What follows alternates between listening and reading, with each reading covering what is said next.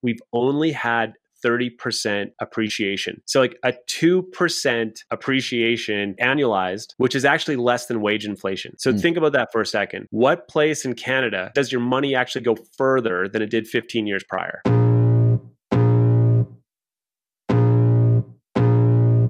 Welcome to the Tom Story Show with Steve Karish and Tom Story, where we discuss everything real estate or whatever else is on our minds.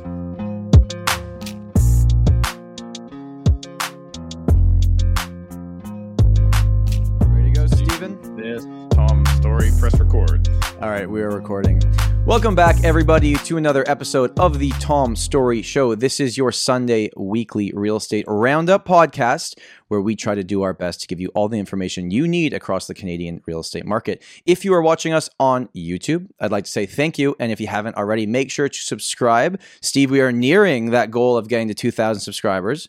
Now over 1,800 already, so we're getting there. We are almost there. So if you've been showing up every week and getting an ounce of value out of these podcasts, all we ask is hit that subscribe button and make sure to hit the like button on this video for the algorithm to show it to other amazing people like you. If you're listening on audio, just want to say thank you. And if same idea on YouTube, if you're finding value, go to Apple Podcasts and leave us a 5-star review.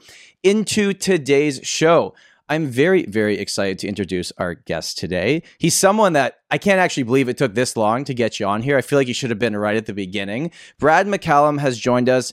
Brad is a Calgary real estate team leader with Real Broker. He is also a notable hand mover in the industry, very good with his hands, and may have the best hair in the real estate industry as well. Michael Waddell might have something to say about that.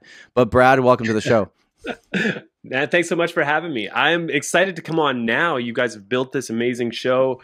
You've built this large audience, this super loyal following. So I'm just pumped to be on here, chat with you guys about real estate and all the stuff that we do here in this industry. So thanks a lot for having me on. Yeah, no, we're thrilled to have you. So I want to start with just like, who's Brad? And I usually like to ask our guests at the beginning, like, you're more than just a real estate agent, right? Like, you're a husband, you're a dad. There's lots of other things that go on in your life. So take away real estate for a second. Like, who's Brad McCallum? Yeah. I've been married 22 years. I turn 45 tomorrow. Nice. I've got 2 kids, 10 and 13. So I'm like a pretty boring, average family guy. I live in Calgary, Alberta, Canada. I came from Saskatchewan. This is as far as I've made it, just one province over. And I think my biggest passion is probably like content creation and creative stuff. Like, if it wouldn't have been real estate for me and I had any sort of a voice, I'd probably be busking on a corner for like loonies and stuff. Like, that's the thing that I'm into. I just wanted to do something that allowed me to be creative in some aspect. And then of course, real estate's been, that like outlet for me. But otherwise, I don't know, painting, drawing, creating, family vlog, all that kind of stuff. That stuff gets me inspired. I love it. Yeah. If you're watching on YouTube, make sure to check out after this podcast, Brad's channel as well. And we're going to get into the listing style videos that you do, which I think is like, at least the beginning of your career, what got you the notoriety. People were like, oh, watch what that guy's doing. So we'll get into that. But you didn't, like me, get into real estate when you were 22 years old, right? You had a prior career. And then I know had a moment in life where things changed that then kind of you were like, okay, so could you share that story? I think that'd be really interesting for the viewers. Yeah, you bet. Well, I'd say in my mid 20s or so, I started a renovation business. And I ran that business pretty much through the darkest 15 years in Calgary's history, right? From like 2006 right up to like, maybe 2019. So maybe 13 years or so. And what was interesting about that time is that I loved the actual designing of the homes, and I didn't have a background in it, just kind of self-taught on everything I've ever done in my life. But I started to run the team and run a good construction crew. The challenge with it is that we kept on going through recessions in Calgary. We have a very cyclical oil and gas economy, and that just creates so much challenges for businesses, because you're always up and down, and then your clients are always rich or broke, and everyone's feeling a little bit of pressure, right? And so you can really feel the mood in the city change when things started to drop. And now In the last few years, we've definitely diversified a bit, but that's my background was the construction business. About 5.5, 6 years ago or so, I had a couple of challenges. My son was starting kindergarten. I had never gotten my grade 12. And so I realized I was saying all these things to him that was making me sound like a hypocrite. I'm like, stay in school, be like, listen to your teacher, be a good student, like, complete your assignments. And I realized I didn't do that. So I was like, and then I was like looking at my business, and my business was like in shambles. And, the only money we had as a family was that part of the equity in your home that they don't let you refinance. Like that was the part that we had. And then on the other side of it was my health. There's the other thing that I was dealing with. I had a tumor, actually a parotid gland tumor. And so it's the exact same thing that actually killed Adam MC of the Beastie Boys. And so that all sort of came like in a convergence, like when I was 39 years old, and I decided, okay, this is it. Like, I'm getting through this life. I'm going to get to the end of this thing, and I won't have provided the family, the life I wanted for my family. I won't have really discovered like who I am or what my own potential might be. I'm going to go and take the easy route, get my real estate license, right? Just make some of that sweet, easy money in real estate and go for it. And so fortunately, I didn't, I got the surgery. It was successful. They removed the tumor. I went and got my GED, and I got my real estate license, and I got started in the game. That's awesome. That's really cool. And were you proud to show your kids when you got the GED to be like, look, I graduated as well? Like, I'll tell you what, I was not like ashamed of it at all. Like my parents thought it was so like, why are you posting this on social media? And I was just like, are you kidding me? Like, this is a big deal for someone to just like, to not have like ego about something. Like, I don't care. Like, I'll destroy everything in my life if I can make one part of it better. Right. And so like, I don't care. I'm not doing this for myself or my ego. Like, I'm doing this for my family. So I was more than happy to share that stuff out there. The part that I would say I pushed back on a little bit is I got invited to go to like the honors ceremony because I nailed my GED, and they're like, oh, you can go post in a cap and gown. I'm like, nah, that's a little bit of a bridge too far for me. I'm going to stay away from that. I mean, it could a little bit be like Billy Madison in the So did you have a bit of a tough childhood then? Like, you didn't graduate high school. Was that a tough spot, or why was that? My father's like blue collar, and like, because we were just a like a lower income, middle income family.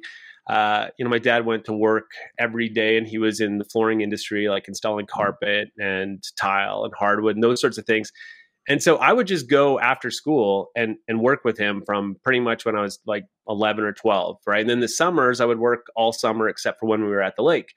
And so by the time I hit like 16 or 17, I knew that like I could do this trade already. So I knew like I was going to go to high school and just start, making money. So when I turned 18, like I went on my own. I bought a truck and had the tools and ran a small crew.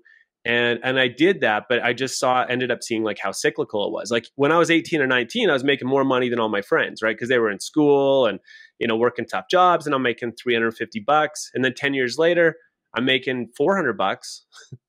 And now they're starting to make some real money, right? But now I've got like a family, I've got like a mortgage, or I wanted to buy a house. And I was realizing like, wait, I'm not getting any closer. And every time the economy dipped, they would cut the rates. And so I realized I needed to change that. So that's when I opened up my renovation company. And then from there, realized even that was not my strength. Like managing people, not my strength. That's not something I'm good at. And when you got to the point, so you had the renovation company for a period of time, went through the health issue and now clean bill of health, correct? So you're all good now? Yeah. Okay. Yeah. Awesome. So, but then real estate. So was it during the renovation business that you would meet the realtors at the houses that were maybe selling that you renovated that you're like, wait a second, I can do this. I'm smarter than you. Like I can do this. To be fair, I had a lower opinion than I probably should have about real estate agents. I think like a lot of people in the general public, right? Where it's like, hey, they're all the same. They get paid too much. They do too little. And I was finding that I would be called out because someone was looking at buying a home, like in one of our lake communities, and doing a big renovation on it and a design. And so I would show up with the client and the realtor, and the realtor would be outside taking calls and other stuff. Like, I'm like, what is he doing? Like, why is he not in here with his client at this time? Instead, I would be walking around and be either selling them or actually like turning them away from it, saying like, listen, like this house has some real opportunities based on this or this and this layout. And people at the end of it were sending me messages and saying like, okay, yeah, we want to go through with the project. And I realized like, wait a second, they were trusting me based on like my knowledge and understanding of it. And then the real epiphany for me was when I would get the renovation job. So like I would do all the selling, I'd meet the people, I'd help them find the house, I'd get the renovation job. And instead of earning a commission, I would just earn 6 months worth of work. And then I'd get the commission. And I was like, wait a second, the realtor got paid already. Like it's already done. And so I feel like the difference between the two worlds was I still had to go and make the sale. It's just now I got paid before I had to do the work. And now, as you've moved into the real estate industry and very much climbed up the ladder of the industry very, very fast, and we'll get into that, are you taking that prior experience from the renovation business where, you know, with your listings, you're doing this flip stuff for people and doing the renovating, or not yourself, but still owning that business and the real estate side? Or are you just all in on real estate? Yeah, no, it took me about, I'd say about 15 to 18 months or so to go all in on real estate. I was kind of half and half because I was sole income earner. So I needed to make sure I still had some money coming in while I was getting my feet underneath me with real estate. And I'm probably more conservative than people might think. Like when it comes to my family and our future, like I'm very conservative with my own money. And so, yeah, it just took me a while to, I think, really trust that, hey, listen, the phone's going to keep ringing, opportunities are going to keep coming up, and that you're building relationships that are starting to pay dividends. So it took a little while to get there. And then what was wild about it was I thought I was going to be working with buyers and using that knowledge to really like help buyers make wise choices or see opportunities where others didn't. And I do use it somewhat with investors. But the bigger part of that is that knowledge helped me to actually grow my selling side of the career, because it helped me to actually explain the products that we were selling and really advocate for my sellers. And that, I think, became a real differentiation point for us versus other agents in our market. Was there any houses that like 10 years ago you did the reno on and then they came back to you and now you're in real estate and you sold it? And you're like, I was the one that did this work. Yes. And now that's got to be kind of cool, right? Yeah, it's been exciting. And, you know, I've only been in the industry like 5 years now, right? So I've done the thing where I've actually renovated the house, sold the house, and then sold it again, which is like a really cool thing to think about, right? Because if I was just in renovations, it's not like they call you up every 5 years to fully renovate their house again. So it's pretty cool. I'm getting to that point now where like I'm approaching a decade in real estate, which I can't even believe I'm saying that. It's crazy how fast the last 9.5 years have gone, where I'm driving around and like my 1.5-year-old's in the backseat, no idea what's going on. I'm like, Daddy sold 4 in that building. He sold 2 on that street. I'm like, I'm feeling proud of like the things I did previously, right? Because now I'm seeing listings come up that like, I sold that house 6 years ago, and now another person. It's just interesting to like see how this works, and the same house trades hands, and maybe that's just time in the industry. And Steve, you're the old dog here, so I'm sure you've seen that happen a lot as well. Absolutely. The cool part there is like just the ability to walk in and then be able to go, okay, I know what you can do with this place, because that's not common in our industry. I mean, I learned a lot when I put a basement suite in my own house, right? You open up a wall, you find out what's there, you go through the whole process. So now I can advise people on like, hey, this is kind of how you can put this together. I'm amazed at how often, the agents are like, well, they're asking me, where would you put the kitchen? I'm like, well, I can see where the furnace room is. I can see where the water is. I can see where the outside wall is for the vent. Like this should be part of how you're advising your clients, but it's just not common knowledge. You know, I would agree. I would say the thing that surprised me the most was when you get your real estate license, in Calgary here at least, the Calgary Real Estate Board has all the new agents come down to sort of like a welcome to the industry sort of seminar. And halfway through it, they have everyone stand up, say their name and what their past industry was.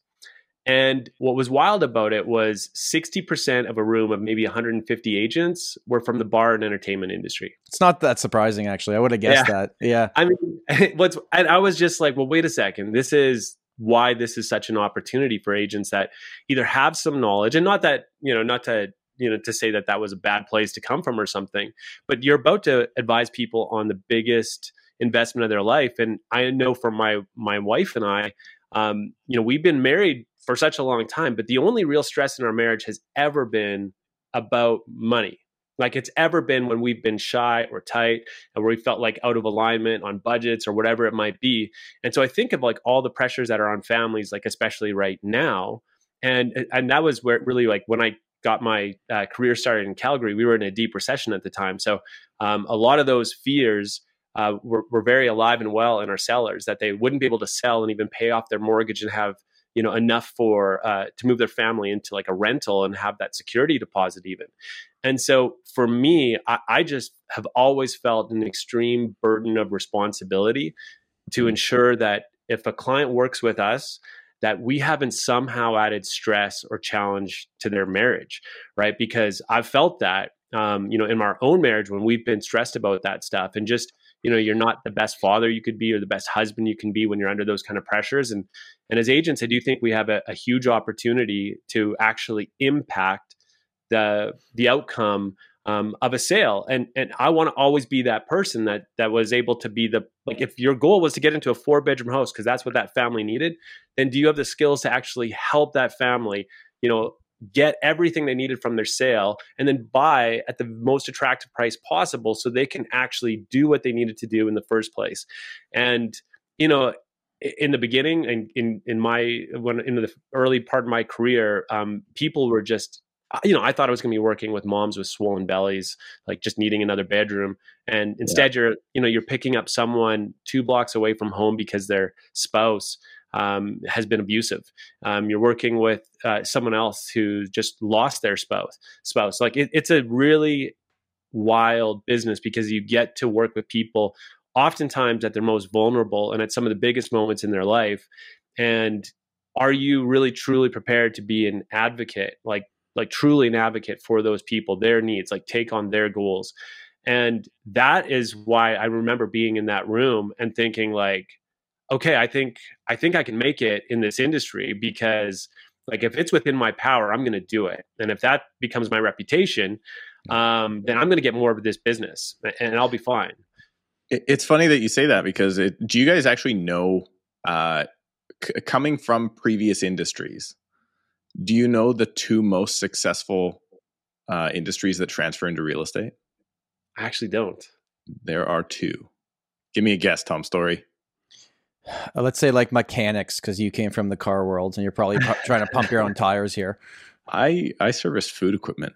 The top 2 that transfer into real estate and do it well, and it's exactly because of what Brett's saying, is like number 1 was hospitality, but particularly hotel management.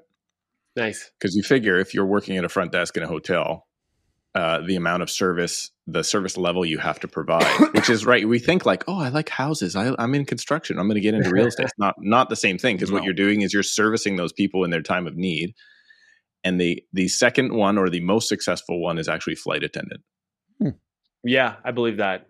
Because those are both service-based. Like it's all it is. You're dealing with grumpy people, and you're like, I'm still going to put on a smile and get you what you need.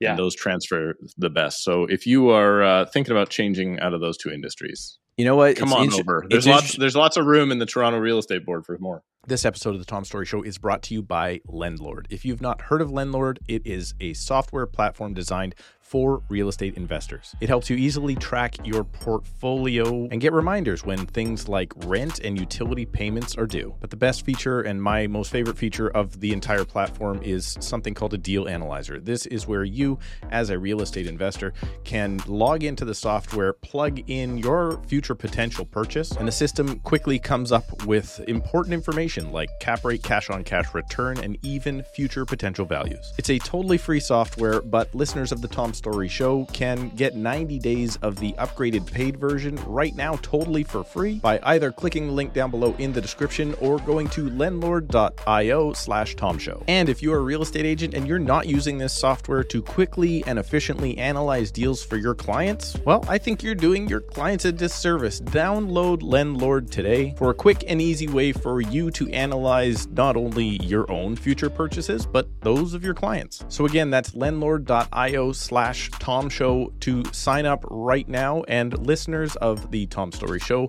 receive 90 days of the paid version totally for free. I have tried this software myself. I think it's fantastic and extremely useful as a real estate investor. Sign up today. That's lendlord.io/TomShow. And now back to the podcast. It's interesting you say that. I know quite a few people in the Toronto market that are absolute heavy hitters that were flight attendants originally. And actually, Wendy on my team, shout out, who's been doing it just under 2 years now, killing it. Like she came from the hotel industry. So awesome. Yeah, it's cool. It's cool that I didn't know that, but it kind of makes sense when you think about it. And now you will see it everywhere when you're talking to people. So maybe to find new team members, we just go hang out at airports or outside hotels. That's actually not a bad idea, Tom. It's not a bad idea. More flights. Yeah. Okay. Speaking of, actually, this is the terrible segue. Not speaking of flights. Well, speaking of flights from going from Ontario to Alberta. Okay. Yes. Now, when I am going onto our public transit, last summer, I would look up and I'm sitting on the TTC and there's an ad for Alberta saying, move to Alberta, something along the lines of like, come here, like, come here. Come on, you Ontarians, like you can buy twice as much of the house for half the fee. You guys were pushing hard, not you specifically, the province was pushing hard on that. And you know what? It worked. So Are you still seeing that? Like, are the buyers on your listings, especially maybe the higher end stuff, are they coming from Ontario, coming from BC, or are they local to Alberta? So as it turns out, this was a great segue, right? Because there has been a flight. There's been a flight from Ontario. There's been a flight from British Columbia, and we're still seeing it today. The funny thing about this interest rate rise and what that's done to the average Canadian is that even if pricing in Toronto and surrounding areas are dropping 15 or 20%, the cost of actually servicing that mortgage has still risen for the vast majority of people, right? Yep. And so Calgary is one of those few places where you can get a little bit of like affordable living.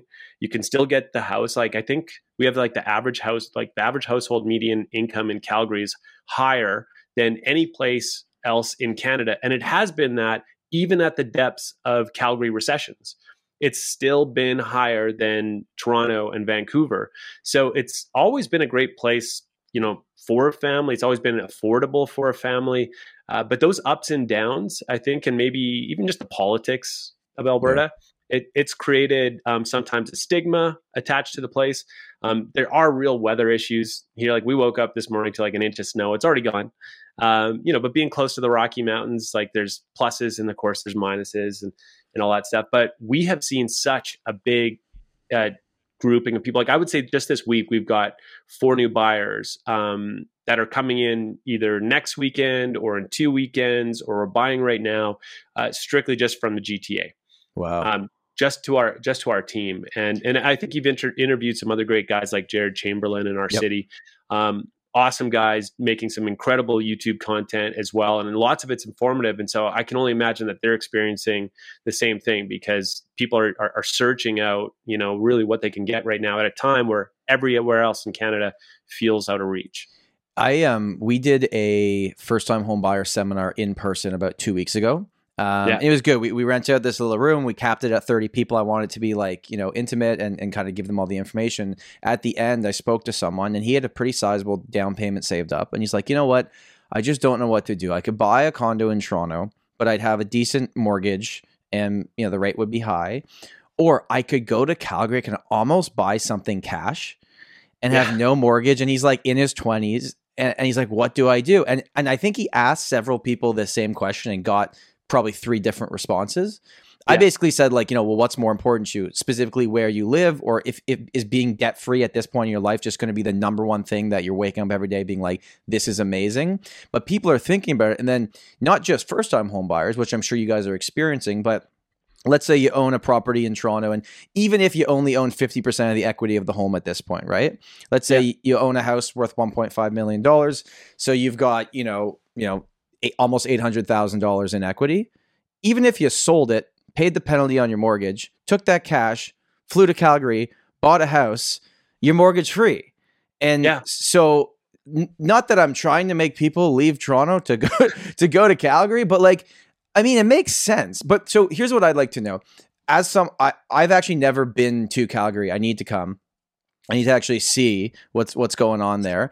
But I'll host you. You bet. Yeah. Okay. Amazing. So if someone were to be living, and I know you don't live in Toronto either, haven't spent a lot of time here, so it's hard to say exactly what the differences is, but other than just purely, okay, it gets colder there sometimes, that kind of stuff, and the real estate's cheaper and less taxes and things like that. What is the difference? If I'm moving from BC or Ontario to Alberta or Calgary specifically, what's it like living there other than the obvious things we all talk about? Yeah, I'd say one of the biggest challenges for someone moving, if they're actually like Toronto interior, like if they're actually in the city, is you're going to come to Calgary and think, I'm going to live around a very vibrant downtown. And the challenge is because of our weather here in Calgary, because it gets so cold in the winter, downtown looks like a ghost town most of the time. Okay. And the reason why is that we've got these things called plus 15s. They're just these routes between buildings that allow you essentially to walk through all of the downtown buildings. And so you've got shops and restaurants and cafes in there and stuff. So people don't actually get down to the street level nearly as much as they should and really interact. And so it's a bit strange. And because of that, because it services those buildings on sort of a 9 to 5, schedule, there's really only pockets like streets here and there where you'll actually get people coming into the city after hours. So I would say the biggest observation we've seen from a lot of people that came from like a Vancouver or a Toronto is that life is just like, there's just less to do here. Now, I think there's still a vibrant city. We've got a beautiful river valley. There's great festivals. Like we have an awesome summer. We have a lot of that stuff that happens. We've got the mountains nearby, but just that like kind of daily nightlife, it's like there's spots around the city that you can go all the time and always have like something to do, but it does not have that same energy that downtown Toronto has. And so if that's something that's important to you, like I just toured around downtown Vancouver for the first time like a month ago, my wife and I was just kind of blown away that in an hour and a half I could be in like a world-class city like that. Because when we go downtown Calgary, it's just a little bit different. It's bedroomy, right? Like it's everybody leaves the city. 5 o'clock comes around, 6 o'clock, you're done your workday, and everybody leaves the city. As opposed to like, even when Tom comes here and does stay downtown on a Tuesday night, he's like, what's going on in downtown Vancouver on a Tuesday you guys night? Shut down early on Tuesdays. Yeah. Yes. Or It's every like day. a Friday and Saturday night town. But there's still like a lot going on. Not anything compared to Toronto, right? When you're downtown Toronto, it's very similar to Manhattan, where it's like there's a bar on every corner, there's restaurants, there's everything going on every day of the week. And in Calgary, it's like, I've been there for, actually, I was there for, I think, a Richard Robbins conference ages ago. And you would go, and it was like, okay, you went to whatever sports bar was playing the Flames game, and it was huge for some reason. And then there was no one else anywhere else in the city at night. So we're staying in the hotel. Everybody's gone home. Yeah, it's funny. Like, there's definitely like we've got a couple of sort of entertainment centers. Like, we've got 17th Avenue. A lot of people kind of go down there. It's like usually the little bit younger crowd. We got Stephen Avenue right downtown. That's like it's hopping throughout the day and it slows down in the evening. But we've got this large downtown space, and most of it it's just really just little hot spots amongst it, and the rest of it. But no real like you don't have the like condo community that Vancouver and Toronto does. Not quite the same way. Well, I'll give you an example. We've worked with one buyer now. He's an investor, and we've helped him purchase 8 properties, 1-bedroom apartment condos in the Beltline. So just outside of the downtown Calgary, like sort of in the circumference around it. And his average price in is $187,000. What do those rent for? $1,650 to $1,750 a month. But so you're buying for cash flow, not if you for do the numbers appreciation. on it, it's between a 7 and 8.5% cap rate. Wow. Like, but can you find tenants easily? Is it hard to find tenants? Easily. Like, see, that's the one thing that's happened in Calgary. Like, because we started off from such a low price point, now we've had a serious inflation on the rental side of things. So we've seen rents go up 35% or so in the last 13, 14 months. But I mean, that's still only taking you like up to, $1,500. So why would you rent and not just buy if you can get into a condo at $200,000? You know what? It's a psychology thing. Okay.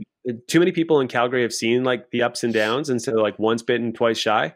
And so you get these people that look at that and will say like, I don't know, I'm too worried. Like, what if I miss, right? And so everyone's kind of always protecting their downside in Calgary. That's one thing I'll see. But for myself, like I bought a 2,000 square foot home with a double car garage in the fall of 2021. Took possession February 1st, 2022. Now I bought it in the fall, like 5 months in advance. I was just like, there's just no way I should be able to buy a home like 3 blocks from my own home for under $500,000. That's single family, great community, super safe community, great schools, all the stuff, great house. And it's 2,000 square feet with a double attached garage. And so I bought it for $485,000. Wow. And, 4 or 5 months later, I'm working with some buyers who want to live in our area, and I'm out showing them. And we just took possession. I was like, well, I think we're going to like lease this place out. And I said, but I'll show you my place. And they offered me like $675, like within a day of having it. So like the market turned that quickly. I would say it's probably fell off to where we could get maybe $630 to $640, but still maybe even $675 though now, just because it is so incredibly low inventory out here. And so for people that are coming to Calgary for the first time from other markets because of the affordability factor and what you can get, but then we also have to talk about the fact that, as we've talked about, Calgary's had multiple times where it's gone up really fast and then down really fast, and then stayed down for a while. Has the last few years almost felt too good that you're like, I know this feeling and a down's coming? Like no. That's something we have to acknowledge though, right? That like people that haven't been there before that are just going to move there, your price isn't just going to go up magically all the time. There could be some downs. Yeah, I would say there's a couple of key differences. So first off, the most important thing to remember is that between 2007 and 2022, we've only had 30% appreciation. So like a 2% appreciation on like annualized, which is actually less than wage inflation. So think about that for a second. What place in Canada does your money actually go further than it did 15 years prior? And that's the reality of what life was like in Calgary. So this recent little bump up that we've had, I think is important. We've also had diversity when it comes to business and enterprise. Like we've now became like a real logistical hub as well. The pandemic opened up a lot of office space. And so we've really been focused on bringing tech companies in, and are actually starting to see some genuine movement in that front. Like it's still minuscule in comparison to oil and gas, but it is actually starting to see that. And we have we have the strongest, youngest, most educated working class of able-bodied employees in the nation. And so because of that, that's very desirable for companies that are looking for, engineers and talented individuals to come work for them. And these companies are now able to offer these people like, hey, listen, if we move our base to Calgary, we've got an opportunity for you to get affordable housing. So it's like they're getting a raise and they're getting the job, and it's still a great lifestyle here. A big thing for Toronto buyers I'd say the biggest challenge for Toronto buyers is they come here expecting, and a little bit with Vancouver too, they come here expecting the same pre-sale culture, and we don't have that in Calgary. And that is the biggest challenge. Like, so we got probably 150 calls last year from people that just wanted, like, hey, would love to buy something that's completing 2026, put the money down on it. And it's just like, we don't do that here. And, the other difference is here, I think that's a big difference between Toronto and Vancouver and Calgary is when it comes to house pricing, is we actually build enough homes. Right. Like we don't have the same red tape here that you guys have in your markets. And so because of that, I would say like our housing market has a lot of stability in it, just simply because it's actually, they're always building to try to meet demand. And so we don't have the same red tape, which allows us to create communities and create demand as it goes. Calgary doesn't have the same extreme ups and extremes downs. So I would say the reason for that, and the reason why I'm confident about our market here, is just simply because there's not a lot of speculation built into the price. You know what you gave? You gave those numbers for your purchase of a single family home. And those are almost very similar timeline, but almost exactly the numbers for my 2-bedroom condo. Yeah. And I'm 45 minutes outside of the city. Yeah. Right. So that's why so many people are coming that way. But they are expecting, this is the mistake. This is the Calgary mistake that Vancouver and Ontario people do, is they come into your market and go, okay, well, that looks good. How can you go wrong? And they don't realize that it can go wrong. Yeah. And that you're not going to get, because they're going in going, oh, that's 475 for sure. In a couple of years, that's going to be like 657. And it's like, or it'll be 465. Yeah. I would say this is the big thing, right? It's maybe the highs aren't as high and the lows aren't as low. So you don't really have, like, when people think of like a stagnating market, like, you bought a place at 745, like your dream home in Calgary, and then you can't sell it. Like 2014 was a peak in property values for us, and we didn't surpass that until 2021. So if you'd bought at the peak of the market in 2014, you didn't actually see any appreciation until 2021, the fall of 2021. That's a 7-year cycle, right? And I mean, so for a lot of families, though, they could have sold at 720 or 710 or 715 or something. So it's not like they've lost their shirt. It's just that a lot of people don't, you buy real estate with the expectation it's going to go up over time. And I think, it's just not always worked out like that. It's funny. So what I was thinking when you were saying that is like, okay, so Toronto, Vancouver, we have red tape, we have inventory issues, but people that are in our market like our market because of the appreciation we've seen because of the red tape and the inventory issues. Where then Calgary is actually doing what we would love Toronto to do to bring more inventory. But if you go to Calgary and you think you're going to buy it and it's going to go up at the same rate as Toronto, well, it's not, because they're going to build more homes and bring more supply, which is what we need. But then you can't have both. It's like, it's kind of one or the other. I think you're wrong, Tom. Okay, give it to me. You are importing a bunch of Vancouverites and Torontonians, is that the right word? That's the way. Into a place where previously they have a belief and a political structure or political belief that we shouldn't have red tape. And now you're taking people that favor red tape and you're moving them there because it's a better place to be, because it turns out red tape isn't awesome, but they're going to start voting Calgary. I think they're going to start voting Calgary into a red tape place. Like, for instance, you guys still don't have rent control. You think it's coming? There's been like no talk. Like it's Really? been, I would say what we're seeing in Calgary here is, and the way we advise our clients is because of that lack of red tape. Like when it comes to people coming in and saying, oh, listen, I want to buy a single family home for $650,000 or $700,000. And I want to look at all these different peripheral communities. A lot of those communities, they don't have anything intrinsically valuable to them in a way that will actually appreciate over time. And it's more of, I shouldn't say they wouldn't appreciate over time. I should say it's more like a rising tide. Like all ships rise with the tide and all go out with the tide. So then what do you find for your clients that actually has intrinsic value? And that's going to be those special communities with great schools in locations, or it's limited by some maybe geographical barrier, right? Maybe it's up against the green belt on the west side of the city where there just is no more land to develop.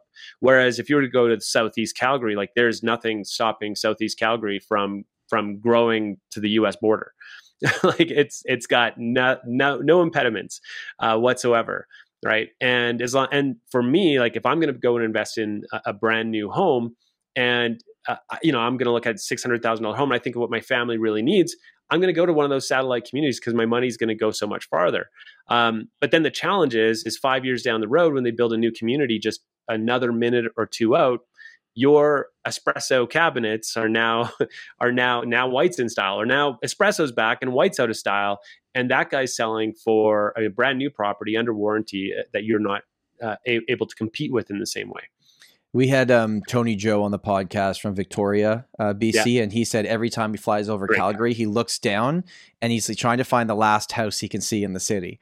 And how every time he goes, there's another last house. Where that's not the case in Toronto, Vancouver, because you can't build that last house. And just to circle back on the rent control question, it's like, well, you don't need rent control, because if your landlord says, hey, I'm up in rent $200, there's enough other options. You could just be like, well, no, I got 10 other places I go rent for the same price. I'm not going to agree to this. So it's like the red tape and the rent control and everything else isn't really going to happen unless it becomes an issue that people start complaining about it. Right? I agree. And guess what you're doing? Importing complainers. So enjoy that, because all the whiners from my area are coming your way because they're like, hey, it's too expensive here. I can't make it. I'm not going to sacrifice here and make it work here. So I'm going somewhere else which is cheaper. And I'm totally in favor of that. Trust me, I've given it my own thoughts over the last while going, okay, this can make a ton of sense. I'm just worried for Calgary but maybe those people that will complain won't stick it out. Have you seen anybody leaving after like 2 years so far?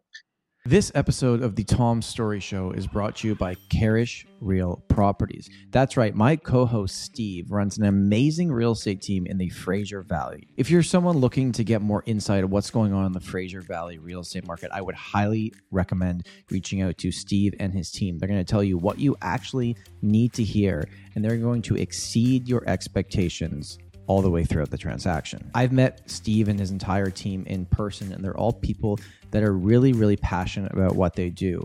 And a lot of their business comes from repeat and referrals, so it's no surprise that they've continued to be in the top 1% of the Fraser Valley Real Estate Board for many, many years. They service Cloverdale, the Fraser Valley, and Surrey, and they know what they are doing. But don't just take my word for it. They have over 95-star Google reviews online.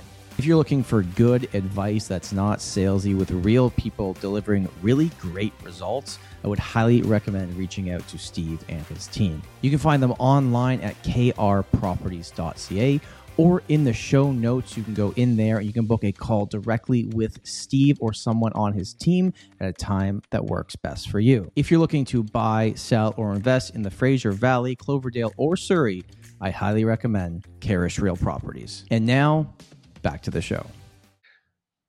Yeah, a handful.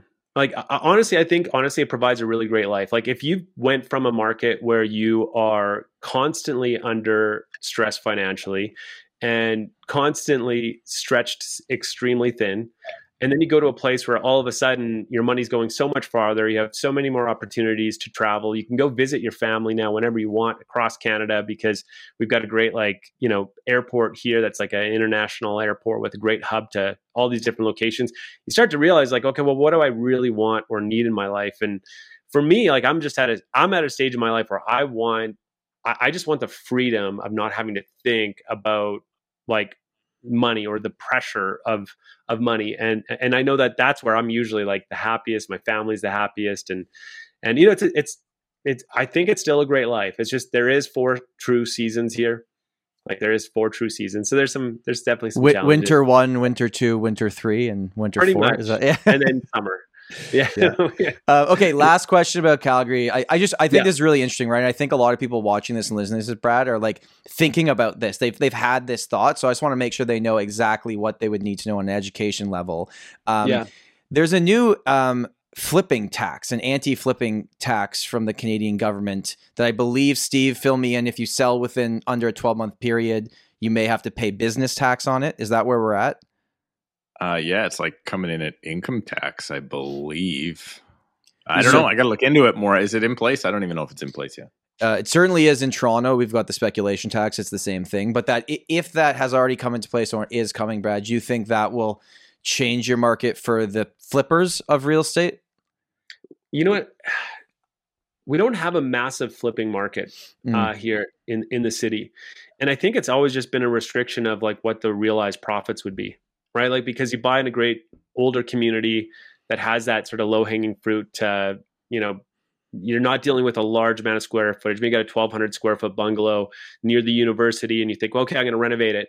Well, you're paying $600,000 or $700,000 for it. You're putting in 150, and you're hoping to make 80,000. Right. So there's not really like, it's not this really juicy apple that everyone is trying to get a piece of. So for me, I don't really see that as much of a challenge. And right, and then the flipping tax, it only actually applies if you've earned a profit. Right. And yeah, I think it's gonna restrict inventory in my market, because we do have a community that, if you made $100,000 this year, maybe it's enough to get on to the next place, so they'll flip their place pretty quick. It's not uncommon for us to see specifically older houses, way back in the years of the 1970s and 80s. And then those guys would buy it, maybe stick a tenant in it, maybe move into it, and then flip it 8 months later and make $100,000 after expenses. I think those guys are now not going to sell. They're going to wait 2 or 3 or 4 years when it's, not the same thing. It's going to bring even less inventory to the market. Yeah, I think so. Okay, so I want to take this conversation the other direction now for a second. So we've now figured out, if you're listening or watching, you have a better understanding of if you want to make that move to Calgary, and if you do, you call Brad. Now that we've got that figured out, let's go here for a second on how I knew who you were before we ever met. I don't know where it was the first time. I don't know if it was Instagram or YouTube, but I saw a property tour video, and I'm like, what HGTV show is going on here? And I'm like, wait a second, this is just this guy. What's going on here? And how you built your name very fast in this industry, Brad, is you became the best. Not just kind of good or another person that does this, but you're like, everyone else is doing it at this level, I'm going to do it up here. And the way that you market properties took you to an absolute another level, and everyone knew who you were. So could you just kind of break down the philosophy on that and how that got you into also high-end properties fairly quickly in your market? Yeah, absolutely. It was actually very early on in my career. I had been, when I got my license, my father was actually doing a renovation on a home and was going to be selling it about 6 months into my license. It would be all finished and ready to go, or 6 months into my career. And so that first 6 months, I'd actually, I was selling like a house a month. I was still working with my renovation company, and I was getting excited to have this upcoming listing. And as it got closer and closer to coming along, like I was like drive by the house and I'd see like countertops are going in. So I'm texting my dad like, hey, I should send that listing agreement over soon. And when do you think you guys are going to be ready? And are we going to stage the place? And it just like, he started to ghost me. My own father started to ghost me. And I realized, I'm like, he doesn't want to use me. And so finally I get them on the phone and I'm like, Dad, like what's going on? Like this property, like I'd love to get started to market it or like get a sign out front or something for you. And he's like, it's a lot of money for your mother and I. And I was like, sorry, what? And he's like, it's just a lot of money. And I'm just worried that if I list with you, like we just can't afford to really lose on this one. And it was in that moment that like I started to beg. I just like begged him for it. And I was like, listen, Dad, I've been watching a lot of YouTube and watching Peter McKinnon, and I've been watching Matty Hapoya, and I've been watching Casey Neistat, and I'm going to create this really cool video tour. I've never done it before. I'm going to buy all the equipment, and I promise you, Dad, I'm going to do something that's never been done before. And he just stared at me because he's a farmer from Saskatchewan. And he was like, what are you talking about? And I was like, and if you don't give me the listing, you never see your grandkids again. How about that? And so I got the listing, but not because I was going to become this, great marketer or anything. But what I did was I bought all the equipment. It all came in. I took all the recommendations from YouTube videos. Yeah. I got to the house at 10 o'clock on a Thursday morning. I'd never balanced a gimbal before in my life or new camera settings or anything like that. And so I unpacked all the gear at the house. And then I watched countless YouTube videos throughout the day, and I filmed for 13 hours. And that video is still up on my YouTube channel. But one of the things that happened is once I uploaded it to YouTube, which was really the only purpose of it was just to be like a place to store the video with a public link. I realized when I started holding open houses at the property that people were coming in and they're like, oh, you're the guy from the video. And they were treating me as if I was someone. And I realized that that's because we've had this lifelong relationship with a screen that tells us if someone's on the other side of the screen that must mean something, right? That must mean that they're an authority or they understand something. And so I saw this as an opportunity to really advocate for my clients. And the funny story about that is that instead of being upset with my dad, like looking back, I'm so incredibly thankful for it, because I realized like the most important thing in this industry is that nothing is guaranteed. You don't deserve the listing, and that the only question you should be asking of yourself, and that every agent should be asking themselves, is what's in it for them. Yeah. Like, what's in it for the person that's choosing to work with you? Don't tell me it's your client concierge experience. Don't tell me it's something else that's, you're just really going to be attentive, or you're going to respond in, a timely fashion. It's like, no, what moves the needle, right? This entire industry has taught agents how to get the listing. That's all the coaching in this industry about how to get the listing. My question is, once you've got the listing, what are you going to do to actually help that family get further ahead? And I felt just such an obligation to people, and I still do to this day. And I've surrounded myself with a team that sort of shares those values, that we just want to do our very, very best work each and every time. And of course, I never wanted to be in front of the camera. I was always happy to be behind the camera and making the videos. So for the first 3 years, I just shot and edited everything myself. And, I still to this day shoot and edit content that we release. And now I have a full-time videographer. It's led to a lot of business. But like in my fourth year in the industry, I sold $71 million in real estate myself that year. And my team did $110 million in sales. And so we, with a small team with like 3 other agents, last year we did $110 million again. This year we're on track to do over $100 million, with my own personal production being way less now as my own sort of career has evolved. And it's exciting, but all of it has came from that same thing of like, I'm going to wake up this morning, and if I don't have an email, a DM, or a phone call about listing someone's property, I'm going to go work on my brand. I'm going to go work on my offer. I'm not going to go hit the phones or hit the streets and try to get someone to, raise their hand and say, sure, I guess you can be my realtor. I wanted people to want to work with us. Yeah. I mean, I think it's that delicate balance, right? So like I thought about this a lot too, where I know everything we're taught in this industry is pick up your goddamn phone and call people and follow up and keep asking until you get an absolute no and yada, yada, yada. And I agree with 95% of that, right?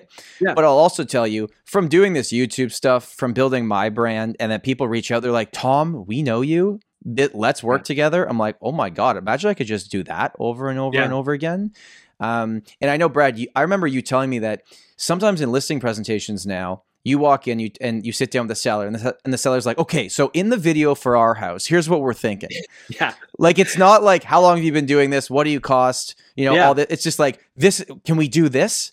Like, that's an unfair advantage for you. Well, it's like wild when we show up now. Yeah, we'll walk in and people will say like, okay, oh my gosh, can't believe we're meeting you. Yeah. Here's what we're thinking. Like, so excited to show you our house because we want to see what you'll do with it.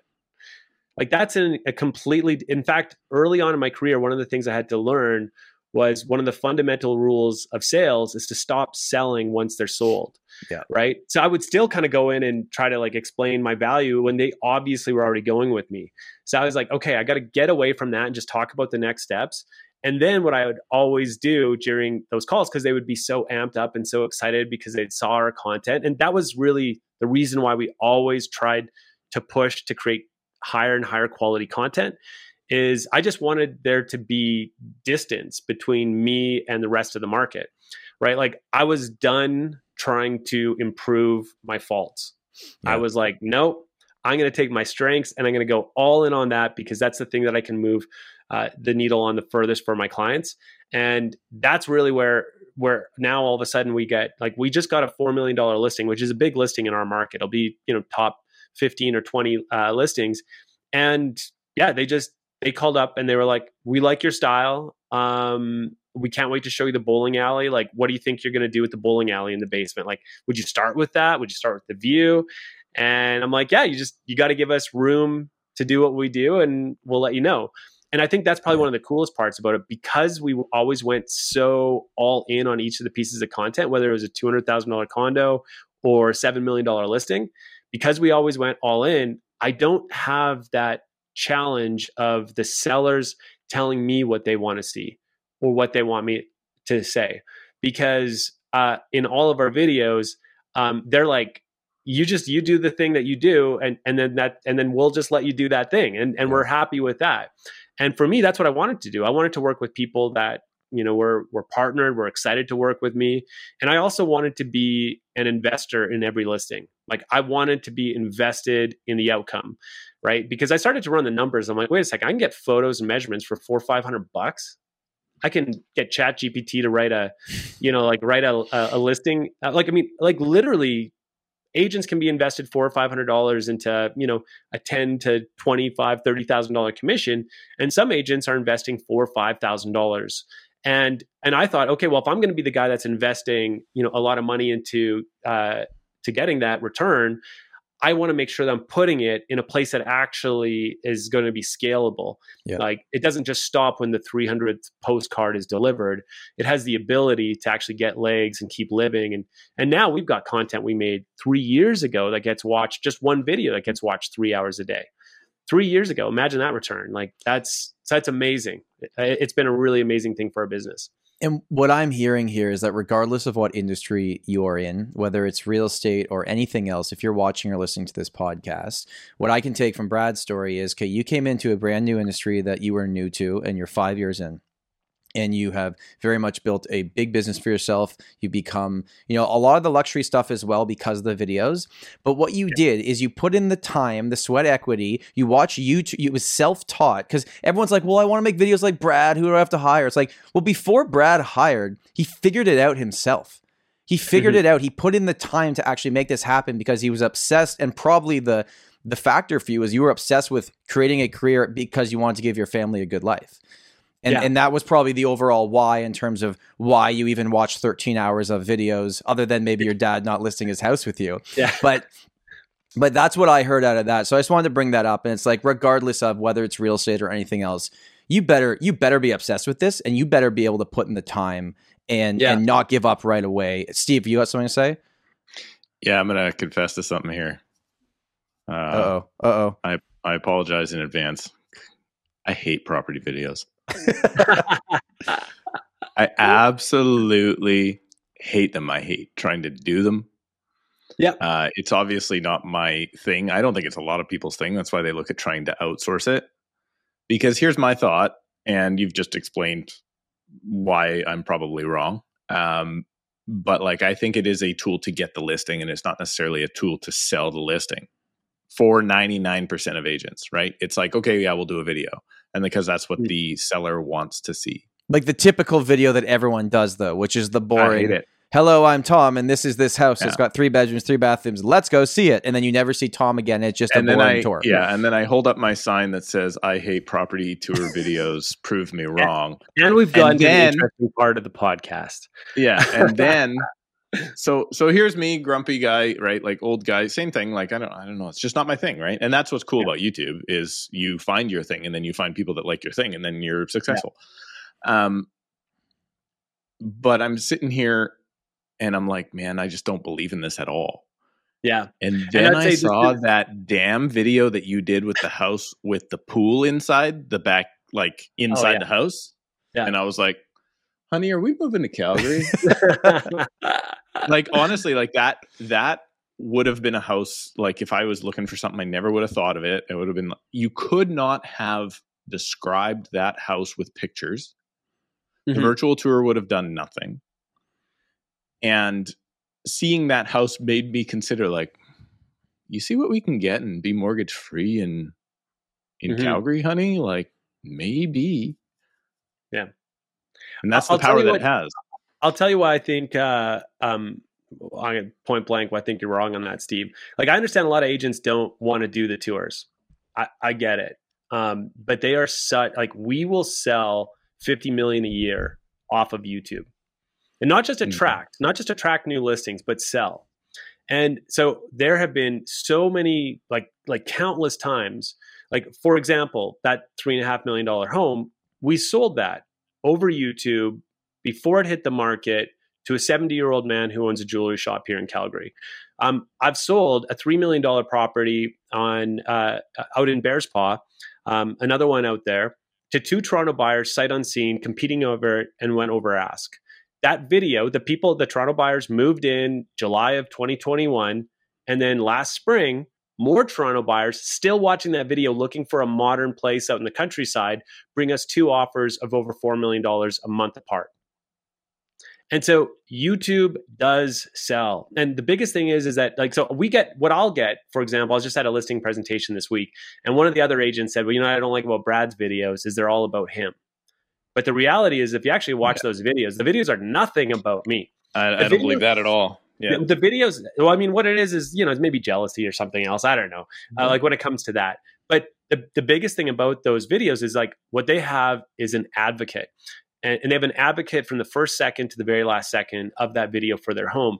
And it's their words coming out of my mouth directly into the buyer's ears. And I would contend that 99% of agents have completely missed the boat when it comes to actually speaking directly to the buyer. Now, I understand when you come from like an investment culture of Vancouver or Toronto and all that stuff, and you look at the numbers and in a hot market and all that stuff where, you know, you can just post a picture of a place and it sells. It's different here. And the big difference is that when I have a seller and I'm representing their property, I want the ability to talk to the buyer. I don't care if they're represented by a buyer's agent. I want to talk directly to the buyer, and I want my seller's story. I want the things that they loved about the home, the way the sun came in at one part of the day, or the construction that went in behind the walls that don't show up in the pictures, like the details of this home. I want to be able to explain it in an entertaining way, cinematically, long enough so people get as much of a first showing as possible on that property. So I can save my sellers the time of people who are coming through trying to be like, oh, I didn't stitch the photos together on the MLS properly. I didn't realize it was this layout. Otherwise, it wouldn't have even came. So for me, the only hack that I've ever discovered in real estate is if you can actually talk directly to the buyer will then come out to that home and be more passionate about that property. That video is going to help them during the negotiation process because they're going to go back and watch it, during the selection process because they're going to send 3 links to 50 photos on websites that you have to register for to their family out in Ontario. And then they send a video that you press play once. And anyone that's a marketer understands how difficult it is to get someone to click through 50 times on realtor.ca and get to the 13th picture where the renovated bathroom is.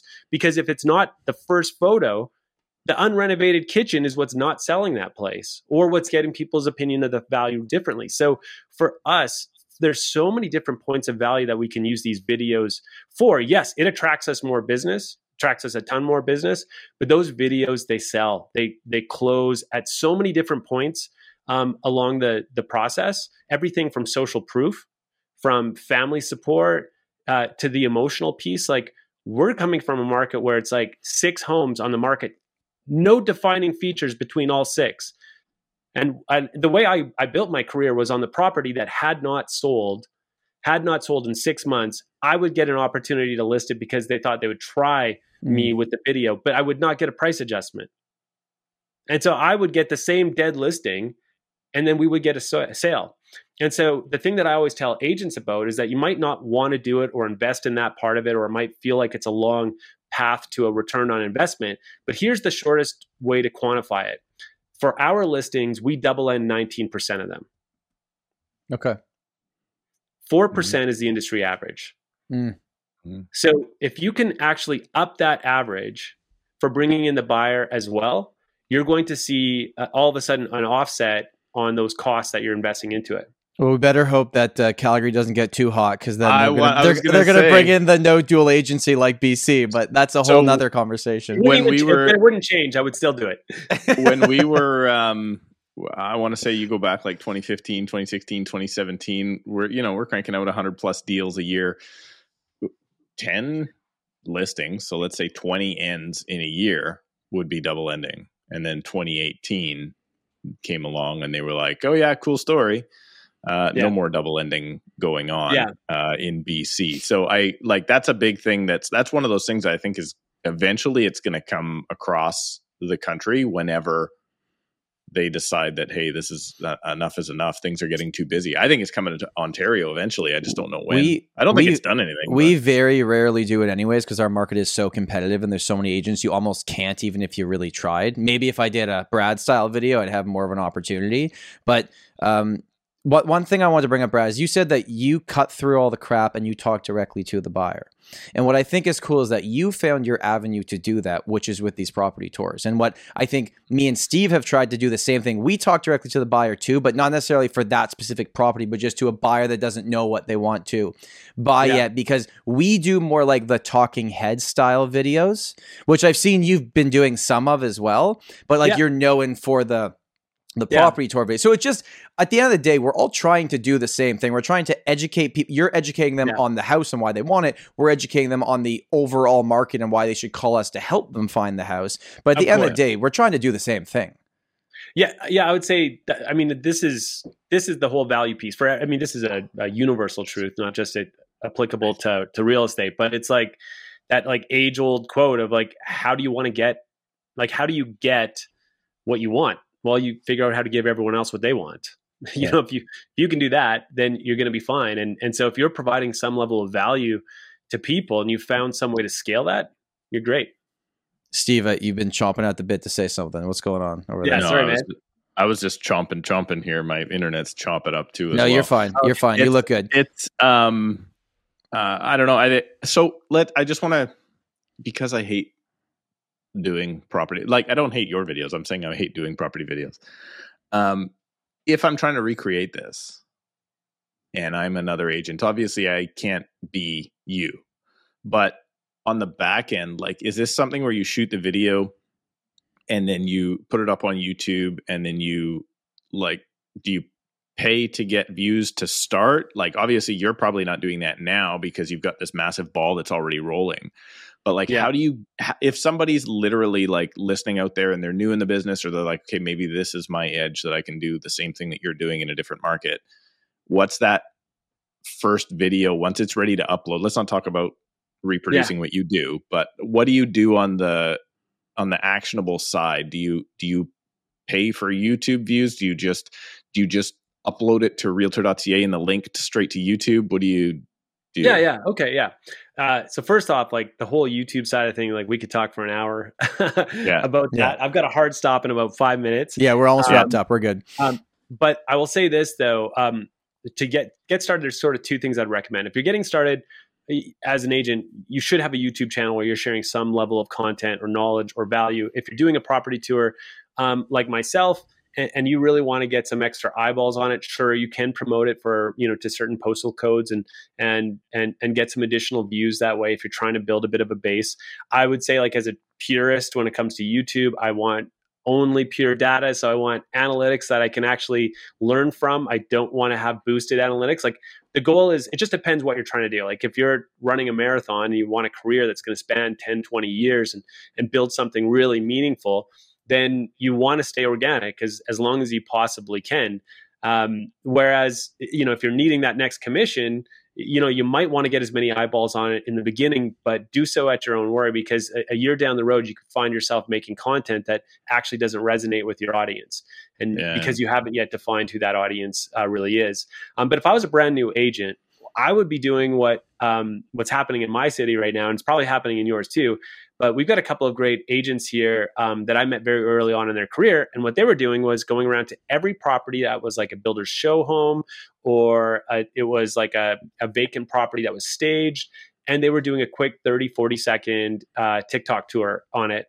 And they would just do a voiceover, go really quickly. So it's very low on their own personal branding. Maybe they have like a flat brim cap like Tyler Haspin or something like that. But these guys are going out and getting, in some cases, like doing 5 to 7 tours a week. Like, they are burying other agents with it. And, a lot of these guys, they started off, they were getting so much interest. They had no idea how to do a deal or close a deal or any of the paperwork or anything behind it, but they were just getting so many eyeballs that they were growing so fast. So like now we've got, like, we just had on one of my listings, the YouTube video just a week ago, we brought the buyer in through realtor.ca, because that was the one thing that I did do is I would, you could actually upload your video link to realtor.ca. And what's cool about that is that when you click on the property, it actually shows up in place of the first photo. So if you have a YouTube tour on it, it actually shows up in place, right where it shows the eye guide or whatever that thing is.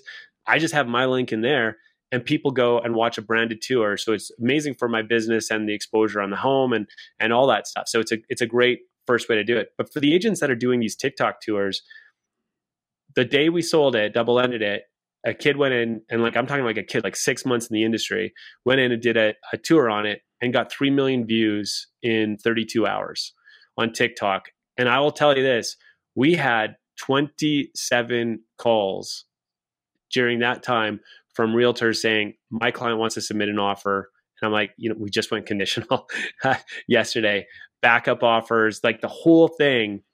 Wow. And it was greater impact than my YouTube video. Like it was just because it had such legs. Like it was amazing how it went out.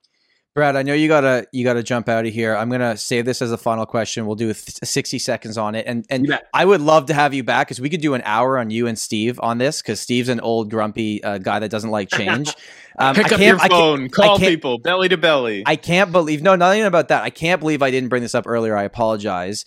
Give me 60 seconds on how Real Broker is changing the industry. You guys passed 10,000 agents. I know you brought it to Canada. It's a big thing. I wish we had talked more about it today, but just give me the 67. What's going on with Real Broker? Yeah, it's a really exciting company to be a part of here. Like I brought it into Canada 19 months ago in Calgary, and now just in my own city, we have over 500 agents. We are a similar model to EXP in that we're cloud-based, and we have a revenue share structure, and there is ownership opportunities. We're publicly traded on the NASDAQ. But all of that aside, the biggest thing that I didn't like about that style of brokerage was that it felt like it misplaced the value on recruitment over production. And so it was really important to me that what we did was we built a brokerage where if you never wanted to recruit or attract anyone to the brokerage, you would still come. And so I believe that what we've done is attract people like us, like that Seth Godin statement of people like us do things like this. Yeah. I think we've got the energy and the momentum. I think we've got great people. We ain't perfect. We're still building this thing. That's the opportunity, and that's also the challenge.